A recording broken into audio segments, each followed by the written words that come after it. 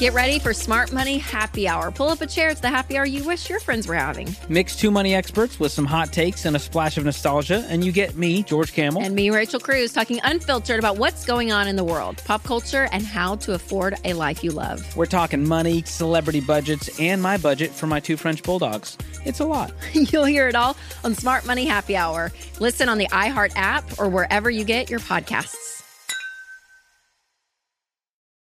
Collaborate for a greener future at the Bloomberg Green Festival, a groundbreaking celebration of the thinkers, doers, and innovators leading the way. From design and culture to technology, science, and entertainment. Hear from inspirational speakers and immerse yourself in climate solutions. July 10th through 13th in Seattle. Title sponsor, Amazon. Official airline, Alaska Airlines. Get 20% off using promo code radio20 at bloomberglive.com/greenfestival. John, you know, we've been doing this such a long time that we see stuff come round and round and round again. And we've just seen one of those things that we've seen before. And last time we thought that's a really bad idea. It turned out to be a really bad idea. We thought we'd never see it again. And here it is, the 100% mortgage. Yeah, finance is the worst merry-go-round ride in the world, I think. But yeah, I mean, the one, there is a slight difference between this 100% mortgage and the ones that were getting launched the last time the housing market crashed. Small mercies. It is a small mercy, because I think the problem is that you see this happening and it's a great bit of publicity for the people who come out with it first. And also this particular mortgage has got quite a lot of restrictions on it, and that you can only have it if you've been renting for a certain amount of time, and you can only have it up to the monthly payment on your rent. So the thesis is, obviously, if you can afford to keep paying your rent, then you might as well pay rent to the bank instead. But it's just a sign that whenever there is basically just credit kind of finds a way. And, you know, the banks... Credit finds a way. It's like a song title. Yeah. We're in the wrong business. Should ask ChatGPT to put together a song based on that. See what it comes up with. But listen, this 100% mortgage, that sounds perfectly reasonable. If you can afford to pay rent, then you can afford to pay the mortgage. And it is the building up of deposits that's so impossibly hard for people. You haven't got well-off parents who can give you a deposit. Why shouldn't you have this mortgage? Why shouldn't you? What's the problem here? Oh, I suppose the problem is that the fact that you need products like this to be launched points to a deeper problem with the housing market, which is that it's overvalued, and generally speaking, eventually overvalued things come down. So if you get a 100% mortgage and you buy a house and then it loses money, then you're immediately in negative equity. And also, these things are the maximum, and in fact, the sort of the implied standard sort of duration should take this out over. It's like a 35-year mortgage rather than a 25-year one. And this has been sort of quietly creeping up over the last kind of 2 or 3 years, particularly the length of time that people are having to take home loans over. And I just don't think that's healthy. You know, we keep on carping on about how we've got a pending pension crisis because, you know, young people don't save enough into their pensions, but now we're sort of encouraging them to take 35-year mortgages as well. And I mean, I know there's the theory that as you get older, you'll earn more and therefore you'll cut the loan size down, but that is almost certainly not going to happen, given that people who are trading up are also needing to extend their mortgage term as well to be able to afford the payments. So sure, John, but you know, at the moment we have the gift of inflation. And so gradually these debts will be eroded away. And if we have inflation running at 5% for a decade, that mortgage will look like small change by the time the people who bought this stuff hit, you know, their mid-30s. That's a very good argument. I hope you'll be encouraging your youngins to take out the 100% mortgage when they come of age. That'll be a while. I tell you that the thing that worries me, I mean, I do see the positives of this, I really do. But the thing that worries me is this idea of people being in negative equity. I mean, what we remember from the early 1990s is that negative equity, and from 2007, 8, 9, is that negative equity is the most awful feeling for people. And it was resolved very quickly, as we know, in the 2000s. But in the early 90s, it was really hard. And it's very debilitating. It imprisons you. It can lead to really nasty, unpleasant life outcomes of being in a position of negative equity with your house. And that is something I would really, really hate to happen to another generation of house buyers. So that's my big worry about it. I can totally see it in cash flow terms, but in terms of the potential for negative equity, I mean, anyone thinking of taking one of these out might go and talk to some of the people stuck in Help to Buy homes, because that's nasty too. Yeah, that's a good point. The Help to Buy, it's going to be interesting to see how that all pans out over the next few years. No, I mean, I suppose one thing we can say, John, is that so far property prices are defying your gloomy outlook. Yeah, exactly. I think that this is where I guess the 100% mortgage thing comes back in. It is that point about there are whenever I've been writing about this, I've been saying there's a few ways that this could be wrong. And one is that basically people either take out loans over a longer period of time, and that means that although the interest rates are higher, you get the same monthly payment will buy you a larger amount of capital. Or the kind of lending conditions can loosen. And although this isn't much of a loosening at the moment, I think it's reasonable to expect that if it takes off, then given that there's competition between the banks, and at the end of the day, they do want to write business, and they would rather write business against property, business that's asset-backed, rather than non-asset-backed business to, small firms or something like that. So I can certainly see a race to the bottom kicking off again. And then, all that means is that, again, you get the overall consumer will get overstretched. House prices affordability won't correct, and then you'll just get a bigger correction further down the line. Maybe in line with the 18-year property cycle that we've discussed occasionally before here. Yeah, that sounds increasingly likely as the weeks go past, doesn't it? One of the positive things that could happen is that wages in the UK catch up with inflation. So we have inflation eroding debt, wages catching up with inflation, and we're all good. This is possible, right? I mean, I think that is possible, and that would be good. But for that, you still need prices to go up at a slower rate than wage inflation. And to be fair, at the moment that is happening.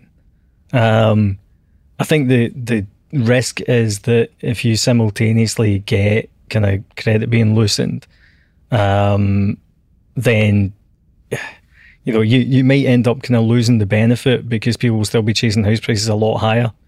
And I suppose this is partly where I start to have sympathy with the people that say, actually, we just do need to build more and build better.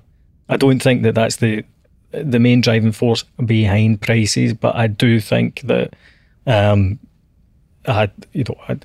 move towards kind of building more and making planning restrictions less. Look at that, everybody. A bit of backtracking there from John, maybe heading towards compromise with the people he always says he doesn't agree with. We're getting there. But listen, before we get started on building more and building better, there's a vague possibility we might build more, but I'll tell you what, I see absolutely no possibility that our house builders will build better. That isn't ever going to happen. I need more competition. People. They need more competition. Everybody needs more competition.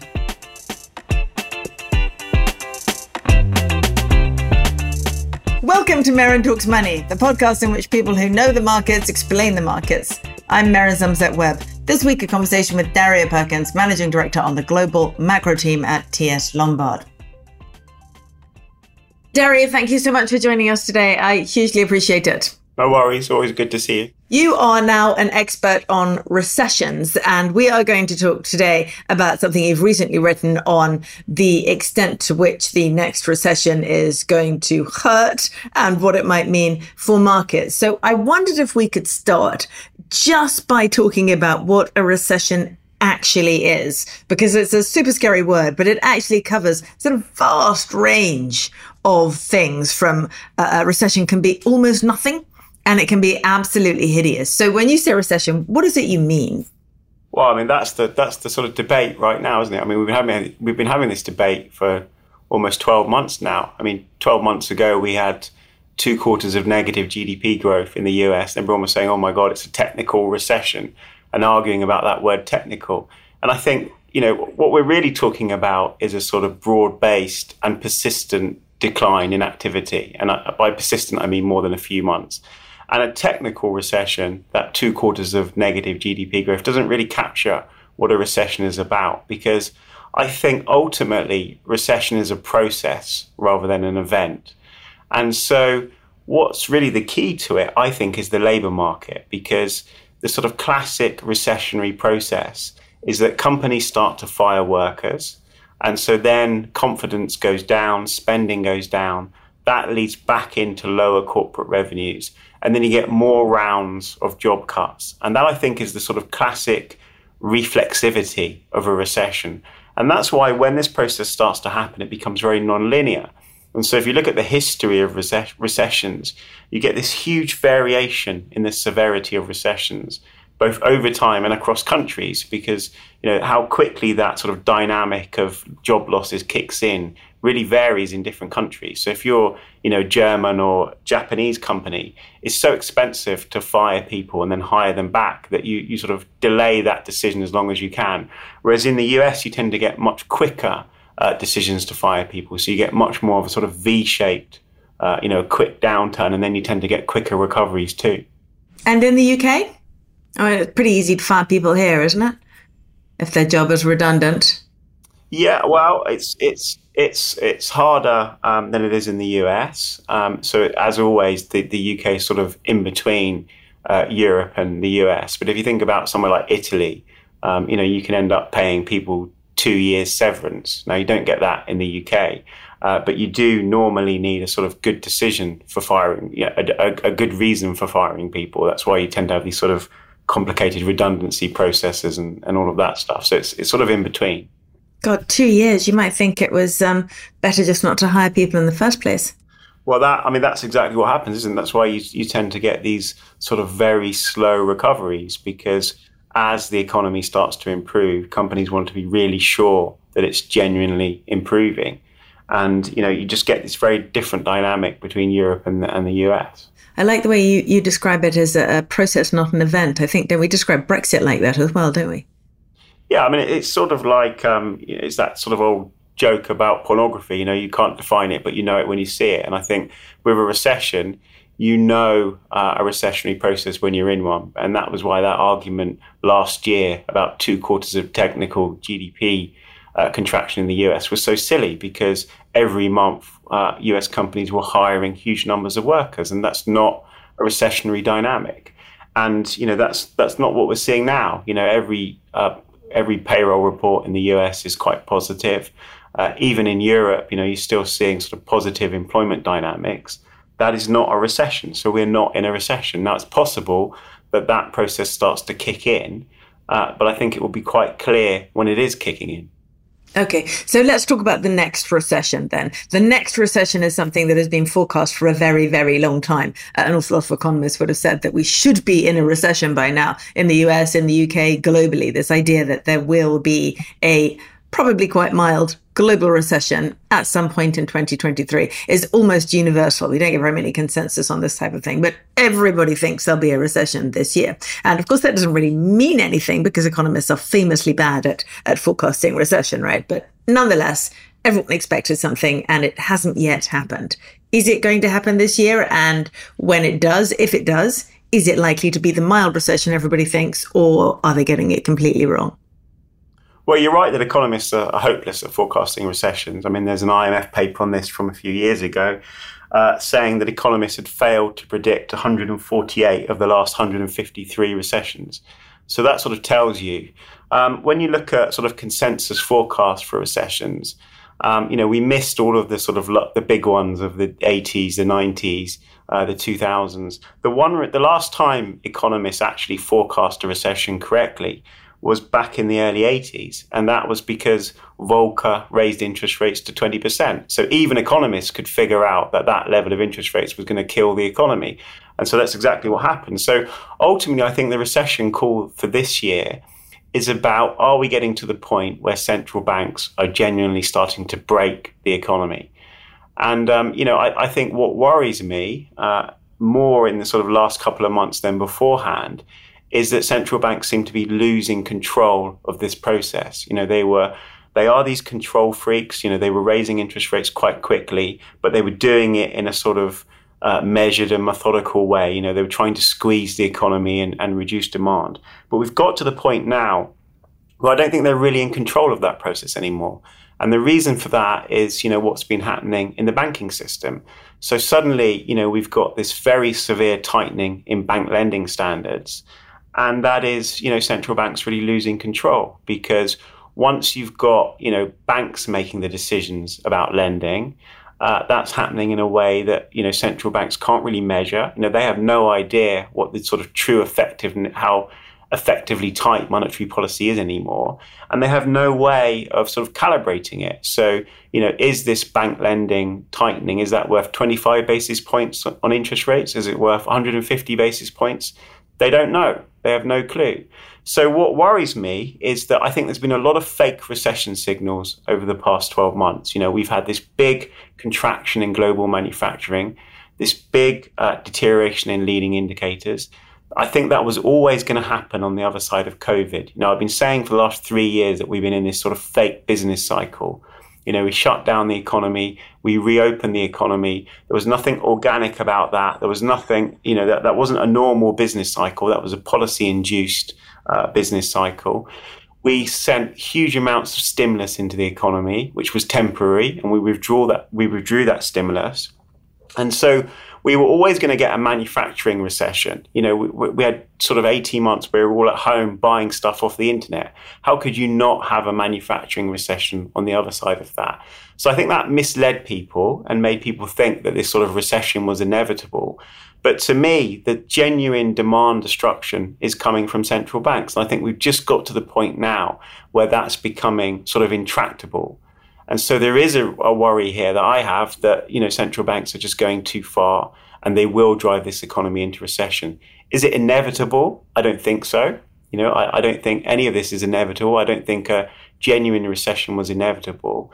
But I think that we may just end up with one anyway because of the way that central banks have behaved. And the basic problem here is that they've been sort of freaking out about this 1970s dynamic. They were deeply concerned that the inflation was turning into the 1970s. That was never happening. There was never really any genuine evidence that this was the 1970s repeated. But, central banks had this sort of personal fear of repeating the mistakes of the past. And so, if there is a recession, I think it's going to look quite different to the recessions that we've been in before, because what really happened is central banks freaked out about inflation. They raised interest rates too aggressively. They caused these sort of non-linear problems in the banking sector. They then, they could then get whipsawed into the reverse. And, having caused the economy to deteriorate too far, they would then ease policy quite quickly, I think.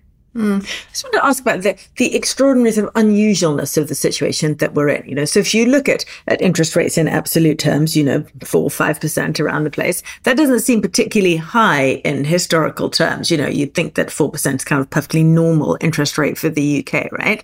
But the extraordinary thing about what we've seen recently is that 18 months ago, interest rates were more or less zero, nothing. And that had distortionary effects on the market. And now, even though we've come up to what is a perfectly normal interest rate, we've done it at phenomenal speed. 11, we're talking on the day of the embassy meeting. So presumably by the time people listen to this, 12 interest rate rises in a row. That's fairly unusual. And so the incentives inside the world of interest rates have changed so absolutely and so dramatically that it's hard for us to see exactly what will happen. One of the things that I've been looking at this week and writing about is the shift to money market funds and how, even a year ago, most UK investors had never even heard of a money market fund. There's been a need for them for so long because rates have been so low. People have been perfectly happy to take that, 25 basis points or whatever it is difference between having money on deposit in a bank and having money in a money market fund or a gilt, whatever. But now that you're talking about a difference between deposit rates at 1% tops and instant access and money market funds at 4%, there's this huge shift of money that as investor mindset changes, the point being that it's also unusual and so quick that the incentives inside it and the things that might or not break might or might not break are very uncertain. So it's hard to align what's happening now with any previous historical time. Is that fair? I think so. But I think that, basically what we've had is that central banks sort of lied to us. They told us that interest rates were going to be at zero forever. And they did that on purpose because that was part of the stimulus. And then in COVID, that sort of reached an extreme because central banks said, oh my God, the economy may never recover from this. We're going to be at interest rates at zero forever. And then we had the IMF writing about how the world was in a global liquidity trap, which was an obvious sort of red flag for anyone who was worried about inflation. And then, a lot of investors have been totally caught out by this. And so in areas of the market like, the technology sector, particularly in the US, but, elsewhere, you had this sort of long duration bet, this idea that interest rates would be zero forever. And banks were part of this too. Banks who had written mortgages, particularly fixed rate mortgages, over the past sort of 5-10 years, are now on the hook because, they assumed that interest rates would never go up. And weirdly, policymakers have been looking at mortgage markets and they've been taking a lot of reassurance from the fact that, there's much more fixed rate mortgages than there were in the past because interest rates going up don't hurt mortgage holders as quickly as before, but they forgot about the banks because the banks on the other side of this. So suddenly, all of these banks are making losses and suddenly they're facing this multi-year squeeze of their profits. Now, I think, the good thing about this, the encouraging thing, is that none of this has really been leveraged in the same way. So, if you look at the sort of really nasty recessions of the past, very simple story. You had long periods where asset prices went up a lot and debt went up a lot. And then the asset price went down, but the debt was fixed. And so you had these massive strains on balance sheets that led to these sort of very deep balance sheet recessions. Japan in the early 90s, Sweden in the early 90s, bits of .com. There were certain companies in the US that struggled with the same dynamic. And then subprime, periphery debt in Europe. It was all that same story, overinflated asset prices and massive debt binges. And this time we haven't had the debt. So, there's a lot of investors that have been caught out by this and banks have been caught out by this and profitability and returns are going to be lower than people expected. But I don't think we have that sort of deep underlying financial imbalance, particularly in terms of debt, that leads to the really nasty outcomes that we had in the past. And so, to go back to your question about historical precedent, the only one I can really find is US banks in the sort of late 80s and 90s, which was the savings and loan crisis in the US. So you had this period where, similar dynamic, these banks had written all of these mortgages, interest rates went up a lot because central banks had to squeeze inflation. And then suddenly the profitability of these banks massively deteriorated. And then you had these sort of rolling bank failures that went on for years. And it didn't cause the sort of destruction to the economy that subprime did because it didn't have the same levels of leverage or the same underlying problem. You said earlier that the central banks lied to us. Do you think they lied or do you think they just got it wrong because they're so used to very low inflation as a result of the global dynamics of, say, things like China joining the global economy, low labor costs, etc. They got so used to the idea that inflation was going to stay low and their models simply extrapolate that it was less lying than believing an inaccurate model. Yeah, I mean, I was exaggerating a little bit. I know, just checking. I think there's an element of that.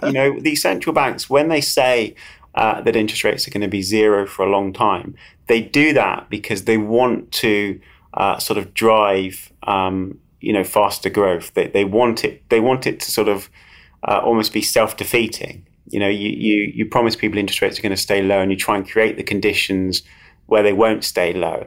And I don't think it's just central banks that did that. I think the whole sort of period after the global financial crisis created this psychology where, we thought inflation would never come back. And you see it on the fiscal side. We got to the point where people believed there was absolutely no limit to what we could do on the fiscal side. And then COVID happens, and we put all those lessons into effect. Central banks do massive QE. They take interest rates to zero. They promise that interest rates will stay at zero. And then we have this massive fiscal stimulus on the idea that, fiscal stimulus wasn't inflationary because we just never get inflation anymore. So you could argue that the whole of the economics profession and the whole of policymaking made this sort of error that sort of it's almost sowed the seeds of its own destruction. The idea that inflation would never return was ironically the thing that made inflation return. It's this sort of inherent sort of Minsky moment in the way that economics works. And you see this through history. We have these periods where when everybody believes something and it turns out that thing is wrong, it totally transforms the outlook. Interesting. But you think, or I think you think, that this inflation is going away. You don't believe the 1970s story, which, by the way, a lot of the guests on this podcast do believe. I hear a lot from people about how we're already in a 1970s dynamic, and we're going to see, if not, steadily high inflation, extremely volatile inflation, which will hit high rates along the way. So, there's a lot of people who don't believe for a second that this is over, and that, while we may go back down towards the end of the year, we'll almost definitely go back up again after that. But I get the feeling that that's not what you believe. I think that I have a more subtle view on inflation. So subtle is good. I like a subtle view. Not so easy to headline, but good. I think that a lot of the inflation we've had over the last 2 years was transitory, a word that is now massively out of fashion. I think that it was very similar to what happened after the Second World War, where you had this sort of one-off increase in the price level rather than this sort of spiraling of inflation. But I think that when you look at the world now compared to 2019, I think some things have changed and they're not going back. So the obvious one is supply chains. I think that companies are rethinking their supply chains, and that deglobalization, which was started way before this, is now accelerating. I think geopolitics has changed. I think we have a Cold War between the US and China, which is just getting worse. We have a hot war in Europe. We have these big geopolitical shifts around that, that change. We have a different type of economy, a sort of wartime economy, where governments feel that they have to be more interventionist and more involved. So things like industrial policy are coming back. And I think you have labor shortages. We didn't have these massive labor shortages back in 2019. And part of that is lots of people have dropped out of the labor market. But when you put all that together, I think that you're looking at a subtly different world, over the next sort of 10 years, which is not that inflation is going to be sort of spiraling like it did in the 1970s. But for sure, inflation is going to be a lot more volatile than we've been used to. We're not going back to the great moderation. We can argue about whether inflation is going to be 4% or 2%, but I'm not sure that's really the story here. I think we're in a world where we're going to have to live with supply problems much more than we did in the past. And so, even though that's a subtly different view on inflation, it's really important for financial markets, because I think, firstly, there's going to be more periods like 2022 where you have stagflation, you have sort of counter-cyclical inflation. And what that means is that, bonds and equities, that correlation flips from negative to positive. And that's profoundly important for, where bonds should trade and how you construct a portfolio. 60-40 isn't going to work if you've got sort of reoccurring supply problems, not sort of 1970s permanent inflation, not wage price spirals, but periods of very high inflation are going to kill returns in bonds. And so, and I think the prevailing tendency of inflation has changed. So instead of inflation always being too low and central banks always trying to get inflation back up to 2%, I think 2% becomes a sort of floor on inflation rather than a ceiling. And so the whole basic task of monetary policy changes. So instead of central banks always looking to QE, always looking to zero interest rates, always trying to get inflation back, this is going to be a world where central banks are always trying to stop inflation going too high.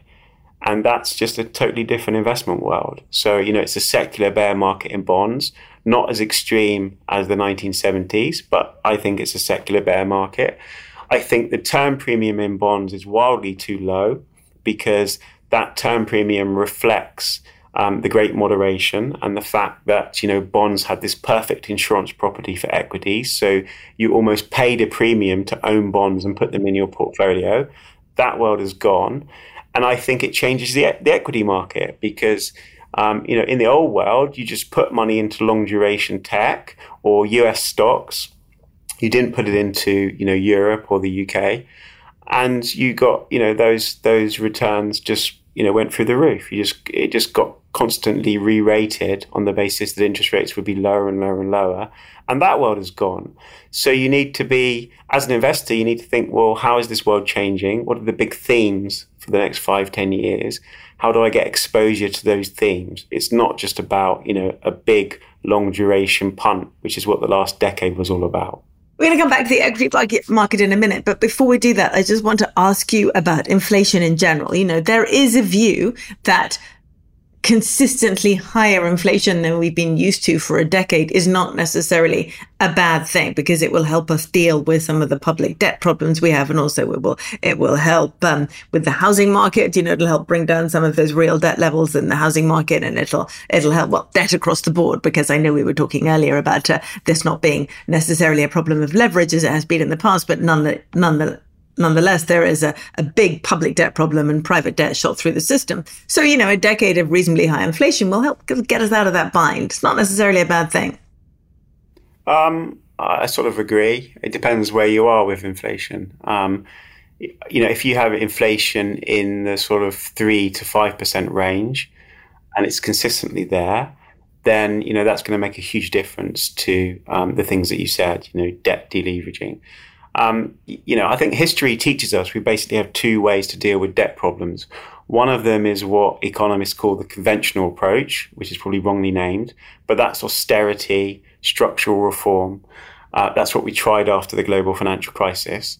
And the other way is what economists call the unconventional approach, which is you inflate away the debt, you use some form of financial repression, or you write it off, or you send your currency down so you don't pay it back in sort of international terms.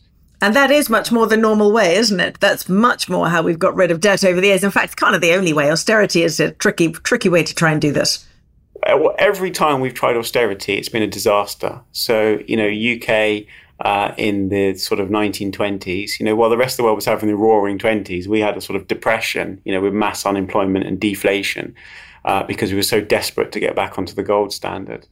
And after 2010, I would say that austerity was a disaster too. And actually many of the problems that we face in the UK right now are because people are just, fundamentally pissed off after a decade of austerity. The fact that public sector workers have seen their incomes consistently squeezed for a decade, they're now saying, right, that's enough. We can't go back to that. And so, I think austerity was a disaster. I think that actually this new world promises to be slightly better. I don't think it's the 1970s. So I don't think we're going to be stuck with inflation at sort of 10%. But I think if it's in that slightly higher range and it's about the tendency of inflation that is changing, as I said, I don't think that's a bad outcome. And I think central banks would readily accept that, even though they would deny it at every opportunity. So if you ask any of these central bankers right now, is 3% inflation all right? They will say, no, absolutely not. In reality, if you offered them 3% inflation for the next 5 years, they would bite your hand off at that. They just can't say it because, they should have changed their inflation targets back in 2019. They didn't. They can't do it now. If you can't hit your inflation target, you can't raise that inflation target because it's an admission of defeat. If you had changed the target in 2019 when inflation was below 2%, it would have been sort of aspirational. You would have had to try really hard to get inflation up. Now, you're basically saying, well, we don't have a target anymore if you admit that. So I think, we're back to central banks telling lies again. And, I think that they can't be honest about this. But, the environment that they're scared of is not persistent 3% inflation. They're scared of that 1970s dynamic because none of these central bankers want to go down in history as the idiots who let it happen again. We spent the last 30 years talking about, the policy mistakes of the 1970s and Arthur Burns and these guys that went down in history as complete clowns. So you can understand why these central banks, don't want to be talked about as a sort of case study in monetary failure in 40 years' time. Yeah, poor Arthur Burns. Poor Arthur Burns, actually. We should do a whole podcast on the miseries of Arthur Burns. I think he's been slightly misjudged by history, but we'll come back to that. So let's go back to equity markets then. So we can't do what we were doing before, which is a great shame because it was super easy if it felt a little bit too easy, and it clearly was a little bit too easy. What do we do now? How do we approach investing? Well, I mean, it was easy, but it was something that you could replace with automation. So I'm not sure that long term it was really that great. It didn't take a great deal of thought to buy US FANGs, did it? I mean, no, it really didn't, though. Of course, it took an awful lot of thought to not buy them, which was a mistake that a lot of us made. That's true. So I think that, I think basically you need to think about themes. So what are the themes for the next decade? Deglobalization, climate change, carbonomics, AI to some extent, although I think there's a massive amount of hype around that right now. I think you're thinking about themes. You're thinking about an economy that behaves differently. So, inflation that's slightly higher, periods where, bonds won't help you. And so you're almost, you're looking for different sectors within the equity market. And so one of the things I've talked about, over the last 18 months is what I call the tangible 20s, which is this idea that, the 2010s was all about intangibles, about tech, about long duration. I think now you want exposure to tangible things. And, those are typically the sorts of things that do better in a higher inflation regime. So I think you're looking at things like commodities, materials, semiconductors, anything exposed to decarbonomics, anything exposed to friendshoring and reshoring and all of that sort of stuff. I think you want a different, you asked me about equities, but in bonds, I think you just want a smaller allocation to bonds, and you want to find bits of the equity market that almost replace bonds in those periods of stagflation. So, commodities is a sort of obvious replacement if you're talking about not persistently high inflation, but those periods where inflation is a problem and bonds sell off because of the inflation. Okay, so in equities in particular, we want to be heading towards tangible things, industrials, etc. Now, as I know my listeners quite well, I can tell you exactly what they're thinking right now. And what they're thinking is reshoring, reindustrialization of, say, the Midlands of the UK. That sounds interesting. I don't really know what companies I would buy to make that theme part of my portfolio. So I tell you what I'll do. I'll go out and I'll buy some buy-to-let houses in the Midlands. Should they do that? That's what they're thinking. I know they are. Write to me, listeners, if I'm wrong, but I know that's what you're thinking, because everything ends up on, should I buy another house? Everything. Well, this is the point, isn't it? It's going to be harder. You have to sort of do a bit more research before you buy stocks. In terms of housing, I think that, clearly we're in a difficult period for housing right now, just because the speed of the moves in interest rates, I think it's more about the speed than the level of interest rates. Interest rates have moved very, very quickly. And so, people get immediately squeezed because of that move in interest rates. I think over time, the housing market can actually live with higher levels of interest rates. And the reason for that is that it's not just the interest rate that matters, it's income. And so if we're in a world where nominal wages and nominal profits are growing more quickly than they were in the past because there's more inflation, then actually you start to live with higher levels of interest rates, and you get used to it. And so I think, at the moment, I wouldn't want exposure to anything related to housing, over the next sort of 18 months. On a 5-year horizon, I think that the housing market copes with that sort of environment. And if you look at commercial property and you look at how it responds to inflation, clearly very high levels of inflation are bad. But this sort of moderate inflation that we're talking about, I don't see that as a bad environment. I just think right now I wouldn't touch any of this stuff.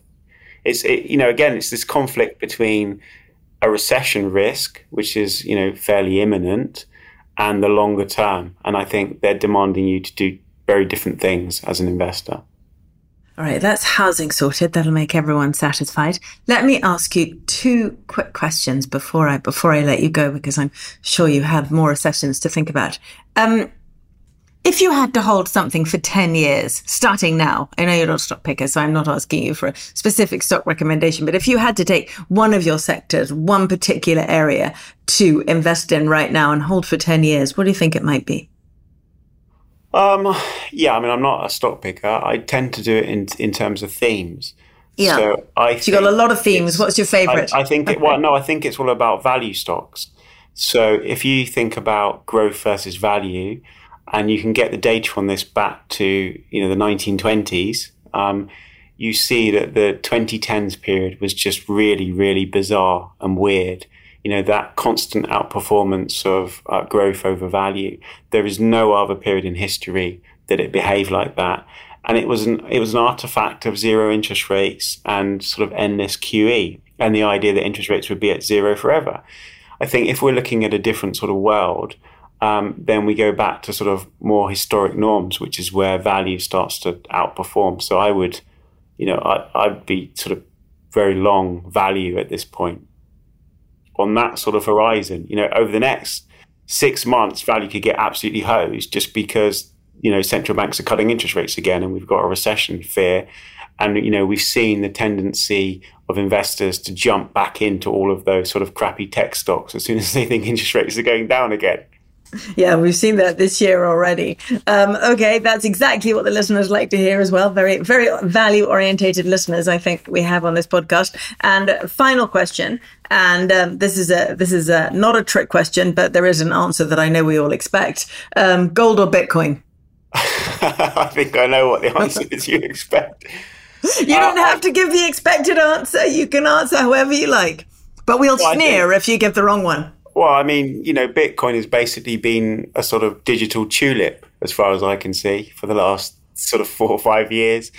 And I actually wrote about this, the sort of similarities between what was happening with cryptocurrencies during the pandemic and tulip mania, because they both happened sort of backdrop of a pandemic. If you look at the sort of breakout of the plague in that period in Amsterdam, when all that stuff was kicking off, you basically had these sort of bored traders sitting around in taverns bidding up the price of tulips. And I think we had a sort of, an element of that. To me, Bitcoin has behaved like a sort of long duration, extremely speculative asset.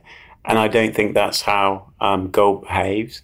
And I think if we're in a world where you've got more sort of secular inflation, then I think, gold does better in that environment. I don't know how Bitcoin behaves in that environment because we've never had that environment before with Bitcoin. That'll be the interesting bit, but I think we can probably guess how it might behave. Dario, that was the correct answer. Thank you very much for being with us today. We hugely appreciate it. No worries. Good to be on the show.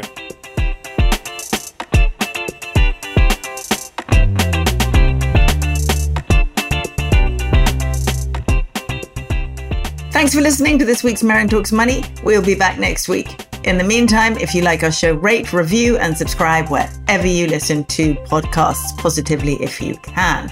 This episode was hosted by me, Merrin Somerset Webb. It was produced by Summer Sadi. Additional editing by Blake Maples. Special thanks to Dario Perkins and, of course, to John Stepek. And finally, your important reminder to sign up to John's daily newsletter, Money Distilled. The link is in the show notes.